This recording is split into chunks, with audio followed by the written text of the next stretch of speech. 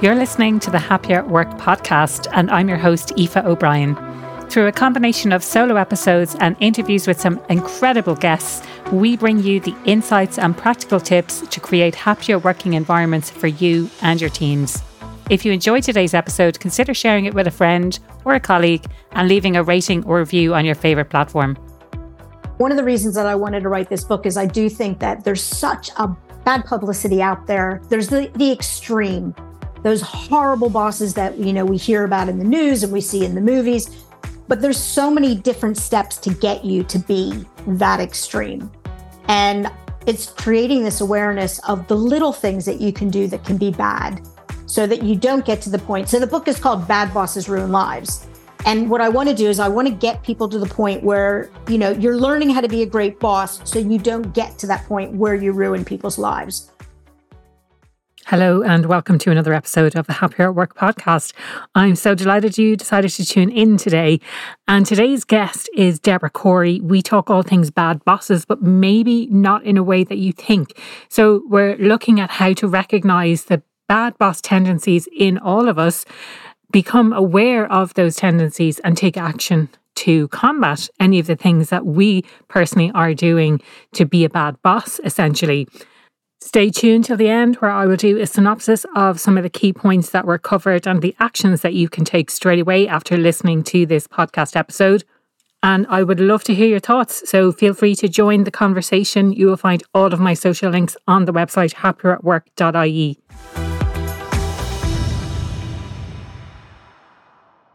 Debra, you're absolutely welcome to the Happier at Work podcast. I'm delighted to have you as my guest today. I know we had a chat a good number of months ago now, so I'm looking forward to kind of a catch-up chat, let's say, with a secret recording so people can listen in to what we're saying this time. Do you want to let people know a little bit about your background, how you got to doing what you're doing? Sure. So most of my career, I've been an HR person, worked in lots of different amazing organizations, had a fantastic time. And then at one point in time, about 6 years ago, I got put on gardening leave, which is a very strange concept. I'd put people on gardening leave, but I'd never been on it. So I got out my bucket list, and on my bucket list was to write a book. And long story short, that's how I wrote my first book. And my first book was really about, here are some tips to help you better. It was in communications. These are the things I've done wrong throughout my career. Don't ever make those mistakes. Here's a model, that type of thing. So I sort of fell into that, and that sort of opened the door to a new career. I did take my next HR job, but I took it in an organization where the CEO wanted me to write a book with him. So I kept writing, which was lovely. So, zoom ahead. I think it's been 6 years and I've written 6 books. 5 books. Sorry, the 6th one's not out yet. And I've gone out on my own now. So I write books, and now I do things like I do consulting and I do speaking. And my title is Chief Pay It Forward Officer. So that sort of says what I'm all about. I pay it forward through my books, and, having a chance to talk to you, the two of us are paying it forward. So I love it. I love that. It's such a nice concept, I think, pay it forward. Like, for anyone who doesn't know what that means, maybe I was going to say, go look it up. We've got you here. What does that mean to you? Well, if I thought about what I've been doing as I've progressed in my career, it was more about sharing and helping either my employees when I was in a company or being out on my own. I'm paying it forward by, I'm very honest about mistakes that I've made in all my books. I'm writing a book now, as you know, because I interviewed you. My next book that'll be coming out next is on bosses. And I'm talking about bad bosses and great bosses. So I've got lots of examples of what I've done wrong. So I pay it forward so that people can learn from my mistakes. But then I also pay it forward by helping people, teaching people things they might not have known, or sharing models. So it's really just, being able to pass things on. Then you make it your own, and then you pass it on. So hopefully it's a continuum. I absolutely love that idea. And I suppose it's what I'm trying to do. I try to be really honest on the podcast about my own career history and mistakes that I've made. If anyone's been listening for a while, I've shared numerous times the mistakes I've made, the issues I've had at work. But I'd love to know, if you're willing to share, Debra, what are the kind of top mistakes that you've made in your career? I think probably a good question. One of my biggest mistakes is that I thought that in order to be great at my job, in order to get ahead, I had to sort of not share my whole self and not spend so much time focusing on the work that I didn't show me as a human being. And I had one of these aha moments. It was a great aha moment. I was leaving a company. And for those, I was in the US. So you only work 2 weeks when you give in your notice in the US. I handed in my notice. And for the last 2 weeks, I let my hair down and I just got out of my office and talked to people and had fun. And as I was leaving, people are like, why didn't you act like this before? You're a completely different person. So that to me was a huge aha moment. Don't lock Debra in the room. She needs to come out and, be a part of things. Probably the next one, and this is sort of evolves into where I am now. I'm sort of known as a rebel because my second book was the Rebel Playbook. So I also learned, don't just accept things the way they are. I grew up in a, traditional HR type of role. So, question, challenge, and all of my books, I try to make sure that when I write these things in the books, it's not just hearing the same things over and over again. I learn when I write a book so that I can be able to, pass things. So it's really about that whole, have a different type of a mindset and do that. And then I guess the last one is just not to be afraid. I'm doing things that I, same as you, do things I've never done before. I mean, every time I write a book, I'm like, oh my gosh, why am I writing this book? And I announce it on social media so that I have to do it. Yeah, because if not, I wouldn't write it. Yeah. So you have to, yeah, for accountability. Yes, yeah. Yeah, I love that idea of doing things afraid, because I think oftentimes we look at other people and we falsely assume that they've got everything together. And of course, Debra is an amazing writer. And of course, she has this amazing book that's coming out. And I think it's, or I know that it's Maya Angelou who was saying, like, from an imposter syndrome perspective, oh, finally, with every published book that came out, it was like, finally the jig is up. They're going to realize that I've been totally faking it this whole time. And I think it's something that we can't escape from as humans, and we shouldn't let it get in the way of anything that we do. It's really about focusing on what it is that you want to do, and do it anyway. Do it afraid. Do it despite feeling like you're a total fraud, or despite feeling like you're a beginner, or whatever it is, whatever fear you have about doing the thing that you really want to do. I think just try and get beyond that. Yeah, it's interesting because, I speak at events all around the world. As a matter of fact, I'm going to India to do a keynote. So I get on stages in front of hundreds, thousands of people. And, people always say to me, oh, I could never do that. Or the person after me, like, oh my gosh, you look so relaxed. I'm like, no, I get nervous every single time I go on stage, but I was a competitive gymnast. You're always nervous. And that's what to me, I see it as a positive. And I think it's the way you look at life. So I see fear as a way to push me and challenge myself to do things that I'm afraid of. I don't see it as a negative, because it's the fear that gets you to learn new things. This book that I'm writing now, I interviewed 24 thought leaders. I learned so much every single time I spoke to those people. And if I had just sat in my corner and said, I can't write a book on this because I'm not an expert on every aspect of it, I would have missed this amazing learning opportunity. And hopefully the book then can, other people can learn through it. So yeah. Brilliant. I love that. And, maybe we can dig a bit more into this concept of bad bosses. And I want to kind of preempt that by saying, I've been a boss, and I'm sure I've been a bad boss. Also, I have had bad bosses. And on a recent podcast episode, as we're recording this, it hasn't been released yet, but as people are listening, it would be from a few weeks ago.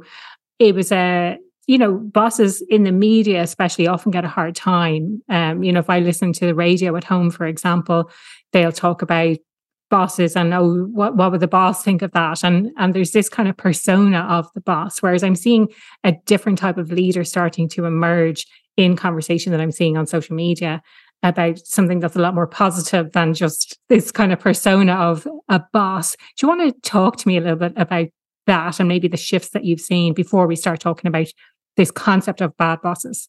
So, yeah, it's interesting. And one of the reasons that I wanted to write this book is I do think that there's such a bad publicity out there. There's the extreme, those horrible bosses that, we hear about in the news and we see in the movies. But there's so many different steps to get you to be that extreme. And it's creating this awareness of the little things that you can do that can be bad, so that you don't get to the point. So the book is called Bad Bosses Ruin Lives. And what I want to do is I want to get people to the point where, you're learning how to be a great boss so you don't get to that point where you ruin people's lives. Because, I've made so many little mistakes throughout my career. And so it's all about that, creating that awareness as to what are the different things. So we came up at the end. I can't remember how many I had when you and I spoke, but we ended up with 10 different types of bad bosses. And they're purposely not horrible names or anything like that. They're everyday type of bad bosses, like somebody who is a hoarder, someone who just doesn't communicate to people. They might not do it intentionally. They might not have communication skills, or they might just think, oh, well, my people don't need to know that type of thing, or unappreciator. My last 2 books that I wrote are on appreciation. And funnily enough, that is the one I did a survey, and unappreciator is the most common of the 10 types, which is good and it's bad. Like, I wrote a book on that. It can hopefully help people, but it's bad that I think it was almost like 83% of people said they've had a boss who's an unappreciator. And I'm sure if I went to all of those people, at least half of them would say, oh my gosh, I feel horrible that my people felt that way about me. I didn't realize I wasn't doing that. What do I do now? So that's, that to me, those are the kind of people I want to help. I want the people who are going to be like, please, please help me get better. Help me make sure I don't be a bad boss. People who are over there ruining lives, do you know what?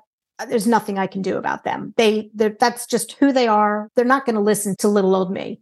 I say little old me. My husband wrote it with me, and he's 6'3". So there you go. I think it's a really interesting and important distinction that you've made there, Debra, that there are some people who are out there who don't really care what the impact that they have on other people are. And they are ruining lives, because I've had terrible bosses. And in some cases, I don't think they really cared. They knew what they were doing. They didn't really care. But then on the other hand, you have these people who want to be an effective boss, but maybe don't realize. And maybe it's a case of, how do we educate people that they are not a great boss? I'm trying to pick my words quite carefully here. But, for me, it's a self-awareness piece. Maybe people are afraid to give direct feedback. Maybe it's even hard to do 360 feedback, because the assumption being that you're going to know exactly who wrote what by the way they say it. So any thoughts on maybe how to direct people to become more self-aware and to realize that they are an ineffective boss, let's say? I think, you use the word awareness. To me, that is the first thing, becoming more self-aware about it. I mentioned my husband's writing the book with me, and he's a technology person. So he's creating an online test, because I think sometimes it's hard to say, you read the bit on hoarder, you read the bit on unappreciator, and you think, oh, that's not me. Sometimes you need some questions that then say, okay, that's actually you. So I think it is just, really having those hard conversations with yourself. We were just writing the bit about some next steps for certain ones. And, a lot of my questions are, I want you to go back and look at a situation, because to me, being self-reflective is where I learn it the most. I want you to think about a situation where, feedback, where a feedback conversation just did not go well. Why didn't it go well? Talk to the person. Why did they not think it went well? So I think it's really just being like opening the door to be self-aware. And although I said at the beginning that there's some people who just are going to be a bad boss forever, the title of the book comes from when I was writing my second book. I told my boss, my co-author, a story of how a bad boss ruined my life. And this boss just made, the usual stories, made my life a living hell, all that type of stuff. But I didn't have the courage to go to my boss. And afterwards, after I left and I recovered a little bit, I went back to them, and they didn't know they had done it. And to me, that was an aha moment. And that's another reason why I wanted to write it, is because, they didn't intentionally do it. And I wish I had had the courage to go to them earlier and let them know, because then I wouldn't have been impacted, and all the other people. So yeah, it begins with awareness. And then the next one is acceptance, and then action. Absolutely. I think let's assume that people are good. I always start from there. Yeah, let's assume that it wasn't intentional, that if you're currently experiencing this right now as you're listening, let's assume that the person who is managing you is not intending to be a bad boss, but they just don't have that self-awareness, or no one's ever told them what they need to do, or no one's ever told them that they behave in a certain way that's triggering or that is belittling or whatever it might be.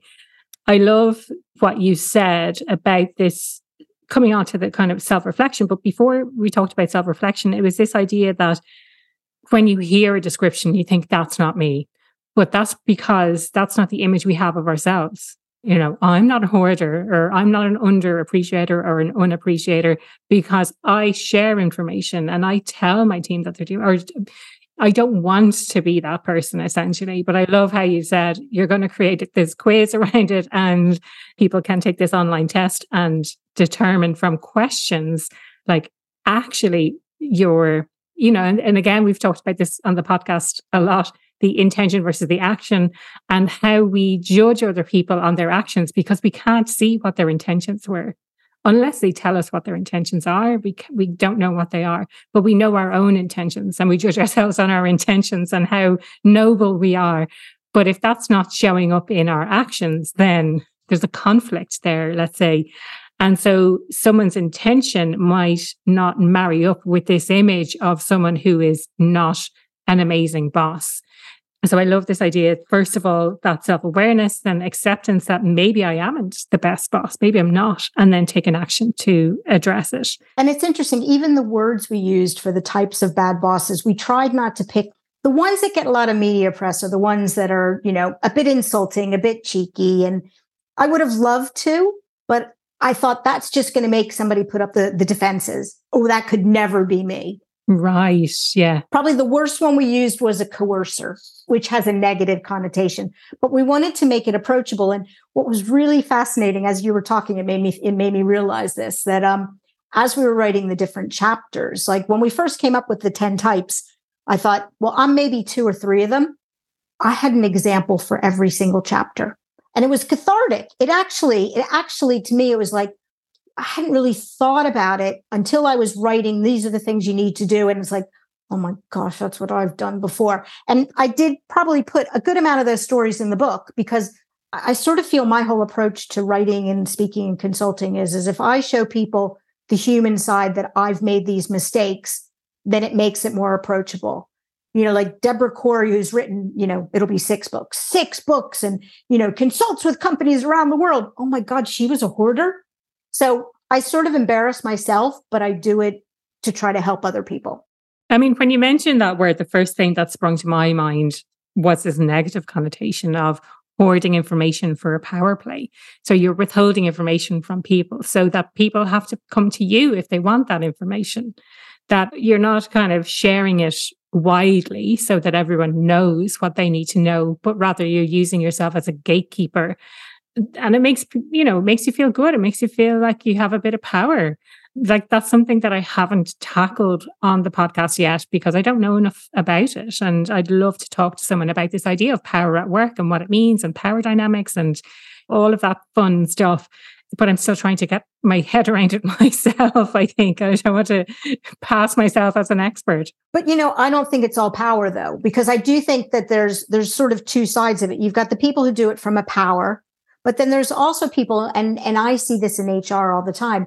There's people who do it because it's almost the opposite. It's because they want to protect their people. They don't want to burden people with too much information. One of the people I interviewed was Kim Scott, who does, you've probably read her book. It's called Radical Candor. And she's got this model, which she was kind enough to let me include in the book. It's this model that talks about why people don't give feedback. And there's some people who don't give feedback because they're too kind. They're like, oh, it'll hurt their feelings if I tell them that. I can't give them the feedback. And I do think, to some extent, with all of these types of bad bosses, sometimes we do it because we think we're doing the right thing for our people. And it's actually not the right thing for our people. And a hoarder is a perfect example of that one. Yeah. It's really interesting. Do you want to talk about some of the other 10 types? So you mentioned already the unappreciator and the hoarder. What are some of the other types? So I mentioned we did a survey.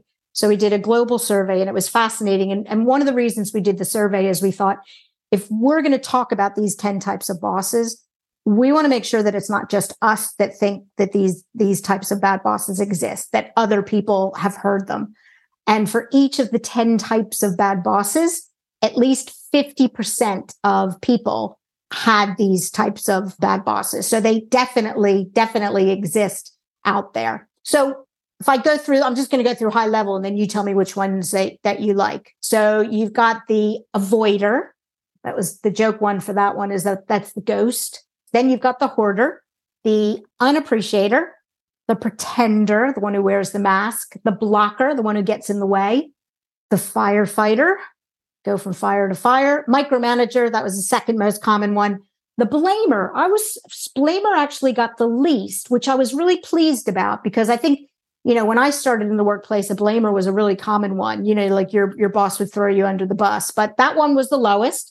And then the coercer, I thought the coercer would be the highest, but it wasn't. It was probably about third. The unappreciator was the top one. So yeah, those are the 10. And then that's the first part of the book. But then the second part of the book, which is twice as big as the first part, is okay, great. Now what do I do? And that's where we do the 14 building blocks. So what are the building blocks to make you a great boss? So we do the awareness, get rid of the bad stuff, and then we move on. Okay, great. Like, you've got micromanager tendencies. I had that. I have to admit, I've been a micromanager. Now these are the kinds of things that you can do to get better at it. Brilliant. And the 14 building blocks, are they universal for everyone, or are they specific to the different types, and they may overlap across the different types? Yeah, it's a really interesting point, because we kept going back and forth on how to do it. So when you take the bad boss test, we're going to align it to the bad boss. But that doesn't mean, though, that those are the ones that you need to focus on, because there might be other things. So we looked at what are all that, we sort of pulled together everything that we've done from leadership, what we've learned talking to other people, and we brought it all into one. So how like there's one whole, like I wrote a book on appreciation. There's a whole book about appreciation. There's tons of books about things like feedback, tons of books about, I call them, of the 14, 6 are the 6 pack. So those are the ones that are the foundation. So things like empathy, compassion, trust, respect, authenticity, vulnerability. There's, again, tons of books on all these subjects. So my quest in paying it forward is sort of bring them all together, give you some reasons why it's important to do these, give you some tips. So if it's something that, maybe 4 tips will help you get better, you're done. And then if you want to learn more, this is where you can go to learn more on those. So that was the whole concept of the book and the building blocks. Brilliant. I love that. I said it before, but I love that it's tied in with having a test. So even if you don't recognize yourself in the description, you're certainly going to recognize yourself in the questions that are asked. It helps people to build that self-awareness around themselves. I'd love to come back to, you said that micromanager was one of the top ones. And I know certainly I have been micromanaged, and I'm sure I have been a micromanager in the past as well. I'd love to dig into that in a little bit more detail. As a micromanager, I can tell you. So what we tried to do is you talked about what are some of the traps that you fall into. So, some of the traps for a micromanager are like, you think that's what your people need. That's what I thought. I thought my job as a manager is to help my people learn, help my people do a great job, and I'm going to hold their hand doing it. Little did I know that was not the right thing to do when it comes to that. Or I don't have the time to teach my people. That wasn't me, but I don't have the time to teach my people, so I'm not going to do it. So yeah, there's certain traps that people fall into when it comes to that. But then also we wanted to talk about the consequences, because again, if you need to convince somebody, some people might think, I have no problem with micromanaging. Doesn't have any consequences. So then we map out consequences, things like it'll slow people down because they have to come to you all the time. It can lead to low morale. It's like, oh, my boss doesn't even trust and respect me. People aren't going to develop if you're a micromanager. It can stifle creativity and innovation. So it has lots of different consequences. So again, we want to create those light bulb aha moments for people. But yeah, micromanager, it's interesting. I was surprised it wasn't number 1. I think it was number 2, but a lot of us have micromanagers. The other thing that was really fascinating was when we asked people about the bad bosses, it was multiple. Like I had some people write to me and say, I had one boss that was all 10. So you're not just one, you've got little bit. It's like when you take personality tests, you've got little bits of this and a little bit of that. And I think that's what happens with bad bosses, because a lot of them overlap also. So, like micromanager might overlap with hoarder. There's a lot of similarities between that, and even like a coercer. So when when you look at the consequences, I felt like a broken record sometimes. It's like, okay, if you do this, your people are never going to learn. And then in the next bit, if you do this, people are never going to learn. So yes, yeah. I'd love to understand a bit more about the avoider, because again, that's something I can totally relate to as well. That I've had a boss that was completely laissez-faire. You just get on with it, no guidance, no instruction whatsoever, which may be an ignorer or an avoider, not sure which. And I'm sure that I have done it as well in the past. In fact, I know I have done it. You avoid having difficult conversations because it's too hard and you want to spare people's feelings. Do you want to talk to me a little bit more about what you learned about that?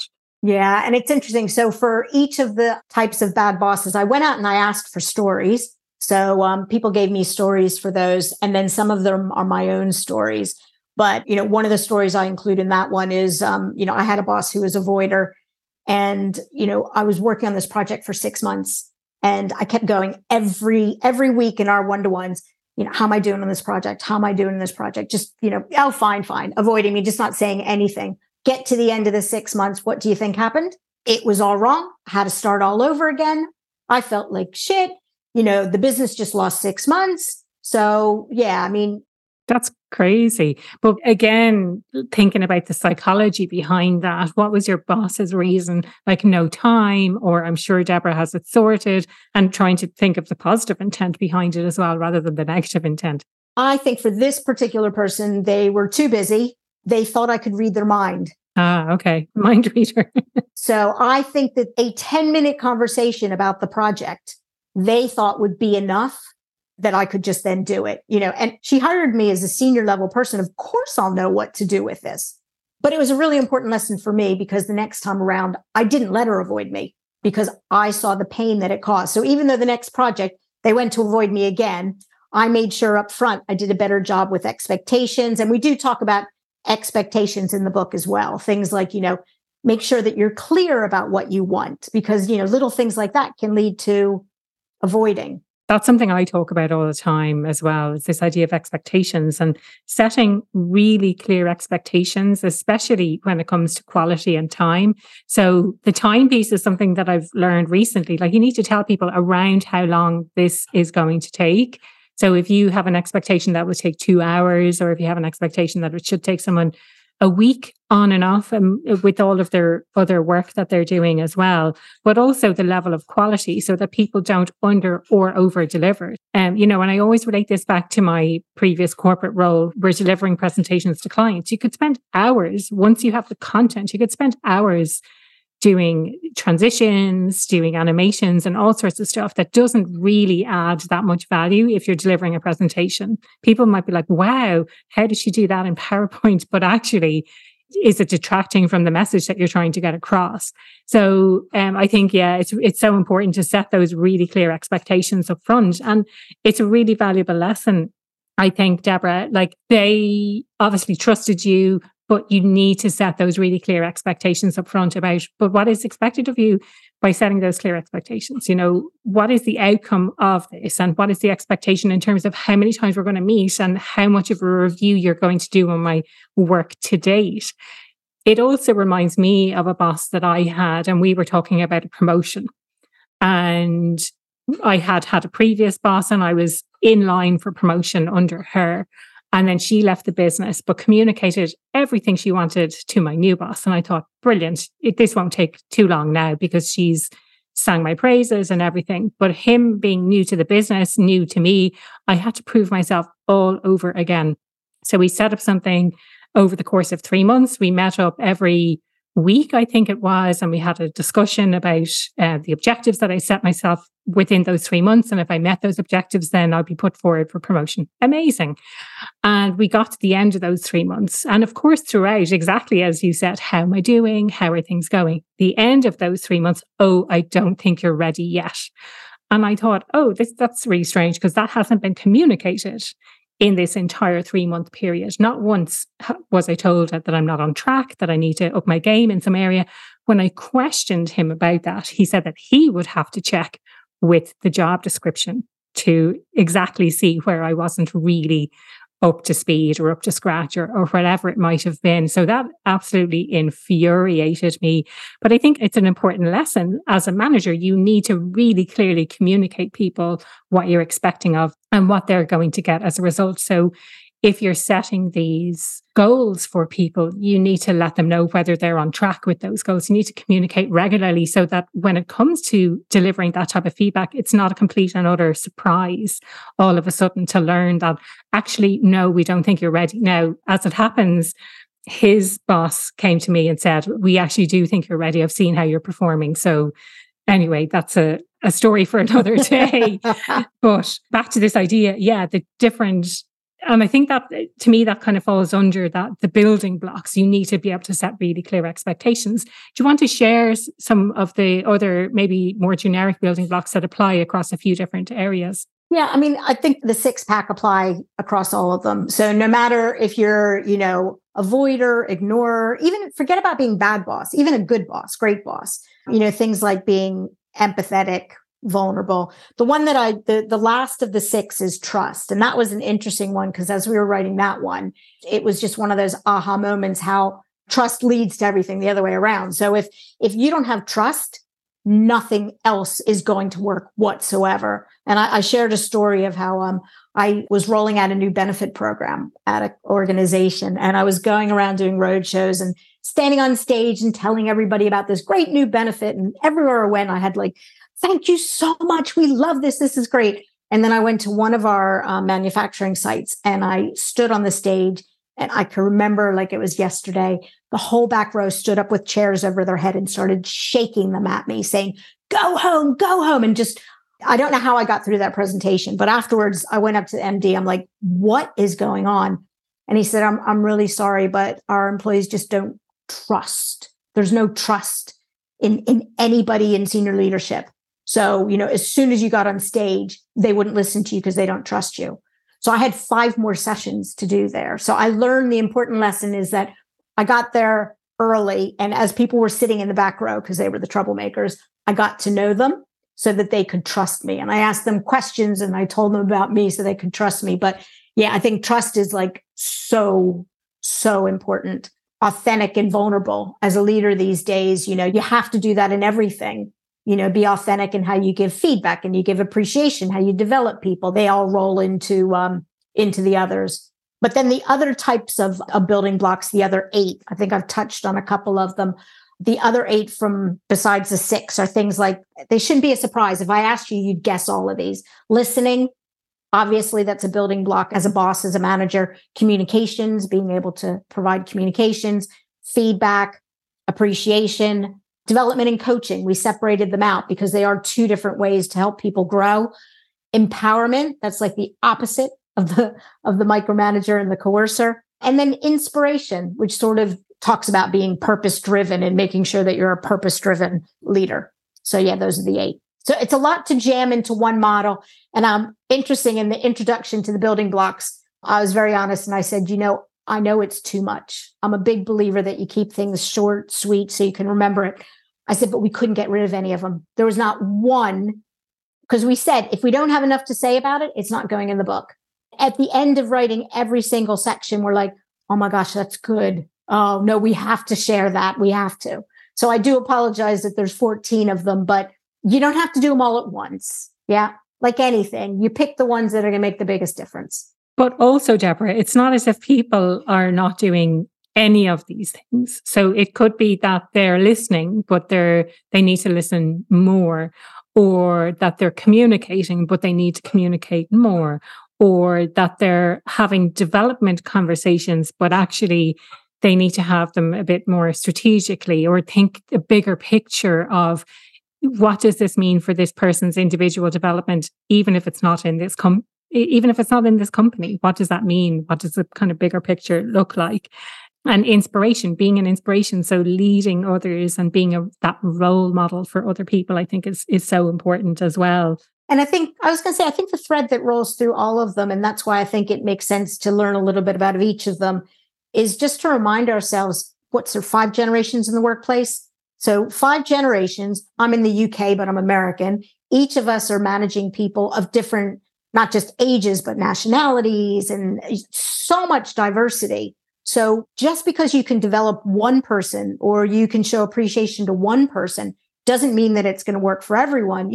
I've been writing this book with my husband, and I can tell you I've been every one of the 10 bad bosses throughout the process of writing with him, because I've never written a book with him before. I've never worked with him before. Micromanager came out, hoarder. I mean, Yes. They all came out. And again, I think that's really human. I think it's like, do you know what? They're going to come out from time to time based off of, like, when I was, the pressure to get it to the editor. Some of those bad bosses came out. Or when he pushed me in ways that my employees didn't push me, they're going to come out. So, for me, it's the kind of book I'm going to refer to over, oh gosh, I'm going into hoarder again. What do I need to remind myself? Or, I'm being a coercer. Yeah, we won't get his offices over there, but we won't get him on the call. I think it's reassuring, Debra, that even you, having written the book, will need to refer back to it.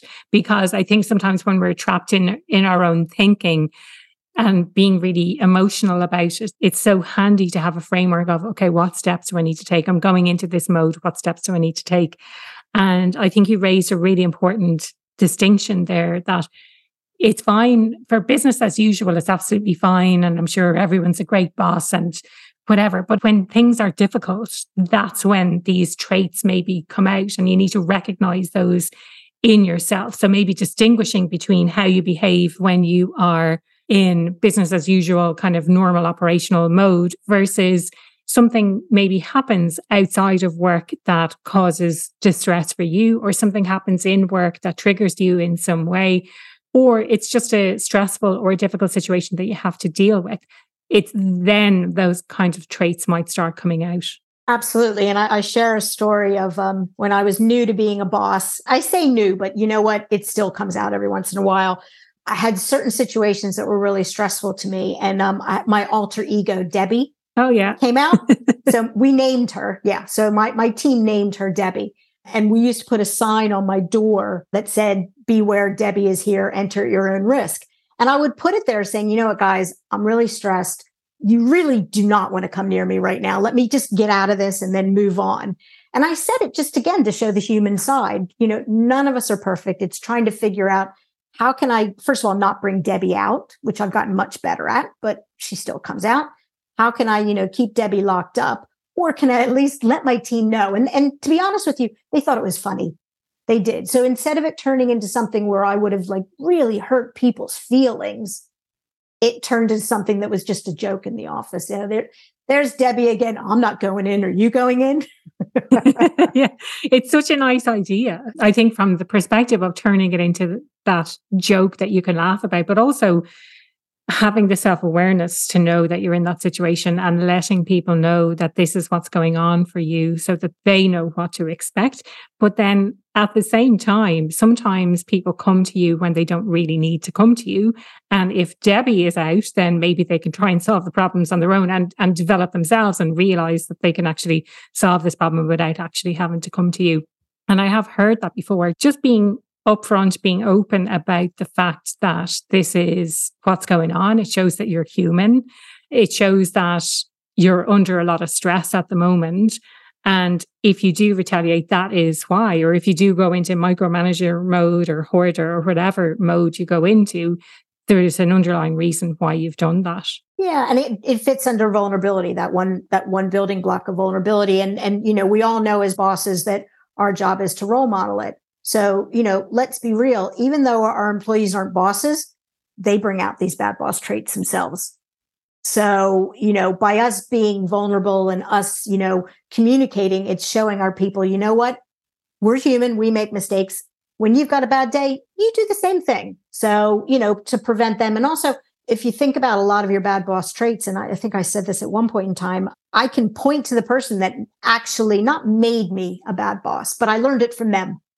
Because we all learn from our bosses. Same. Yeah.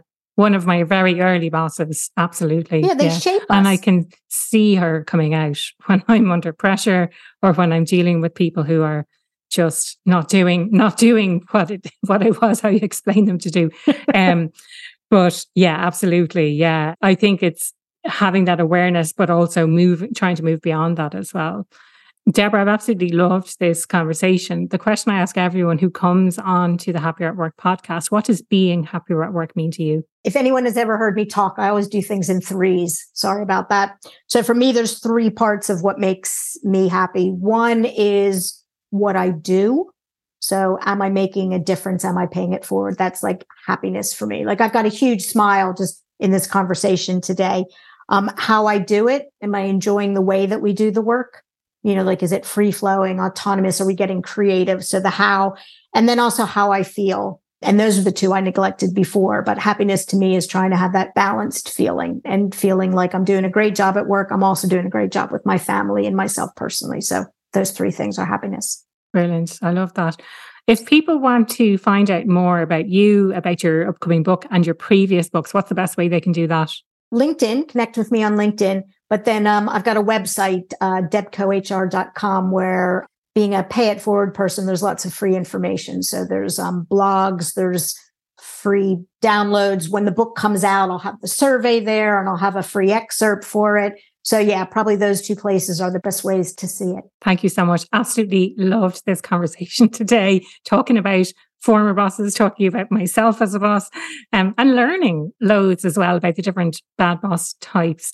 So would absolutely love to thank you for your time and this conversation today. Thank you so much. That was Debra Corey talking all things bad bosses, and I really hope you enjoyed today's episode. I would love for you to get involved in the conversation. Let me know what you thought.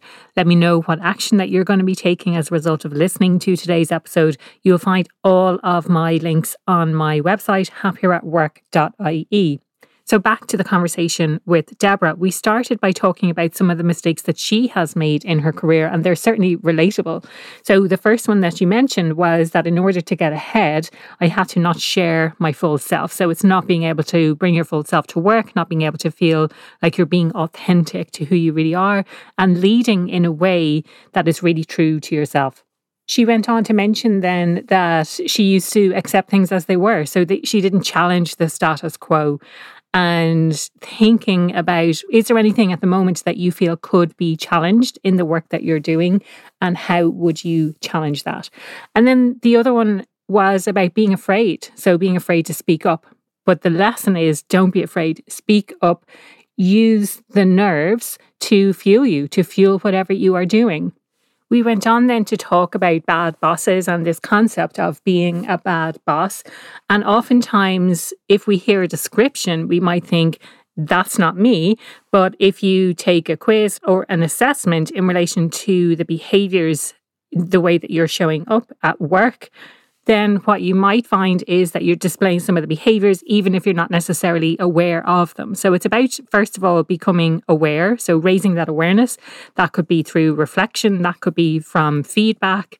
Another thing worth noting is that if you are being managed by a bad boss, have a think about whether or not they perceive themselves as a bad boss. Are they doing it deliberately? Is it intentional? Or are they trying to come from a good place, but just unintentionally getting it wrong? Once you become aware of the issue, then it's about accepting it, that, we're all human and we do make mistakes and we're not aware of absolutely everything until we become aware of it. And then once you accept it, it's about taking action. So what action can you take to improve your behavior or improve your perception in the eyes of others? We talked briefly about why some people don't share feedback, and it's from a good place, that they don't want to hurt other people's feelings. But actually, there's an episode about this previously about how to deliver effective feedback. It's really about seeing feedback as a gift. It's a way to help people in their career. So when people really need to have that feedback, think about it as doing something kind for them. It might not be nice, but it's certainly kind. We went on then to talk about the 10 different types of bad boss. I'm not going to repeat them all now, but she mentioned that some of the most common ones were the avoider, the micromanager, and the unappreciator. So this makes me think that if there's someone on your team that you haven't shown any recognition or appreciation to recently, then why not do that right now? We went into a bit more detail then on the micromanager and some of the traps when people turn into micromanagers because they think it's what people need. They think people need the holding hand, and we feel like we don't have time to teach people, so we keep things for ourselves and very explicitly tell them how things need to be done. I know I certainly can relate to this, being on the giving and also on the receiving end of micromanagement. But the consequences of that is that it slows people down. It drives low morale within the team or within the organization, and it doesn't give people the opportunity to develop. It really stifles creativity and innovation within the team or the organization as well. We talked also about the 14 building blocks to making you a great boss. Now, again, I'm not going to repeat all of the 14, but some of the key points that I took from that was about building trust. And that's something, again, we've talked about this a lot on the podcast. Managing expectations and setting really clear expectations so it's a two-way street. And we touched on this idea of mind reading. So sometimes we expect people to be able to read our minds without explicitly telling them exactly what needs to be done or checking whether or not they've understood what is required. And the last thing I'll leave you with today is a bit of humour when Debbie was talking about how not to bring, or should I say, when Debra was talking about how not to bring Debbie out. So she's sort of created this alter ego for when she goes into that stress mode and some of those bad boss traits come out, and kind of turned it into a bit of humour as well. So maybe that's something that you can do with your team as well. Be a little bit vulnerable and share, what does it feel like when you get stressed and what kind of perhaps negative traits come out, or what kind of bad boss traits come out when you get a bit stressed. And it alleviates the tension, it alleviates the stress a little bit. That's it for this week's episode of the Happier at Work podcast. As I mentioned earlier, would love to hear your thoughts, get involved in the conversation. You'll find all of my social links on happieratwork.ie. That was another episode of the Happier at Work podcast. And if you've made it this far, well done you. Thank you so much for taking the time out to listen to today's episode. If you did enjoy it, please consider leaving a rating, a review, or share it with a friend. I would love for you to get involved in the conversation. And also, if you'd like to know more about how I can help you or your business, head on over to happieratwork.ie.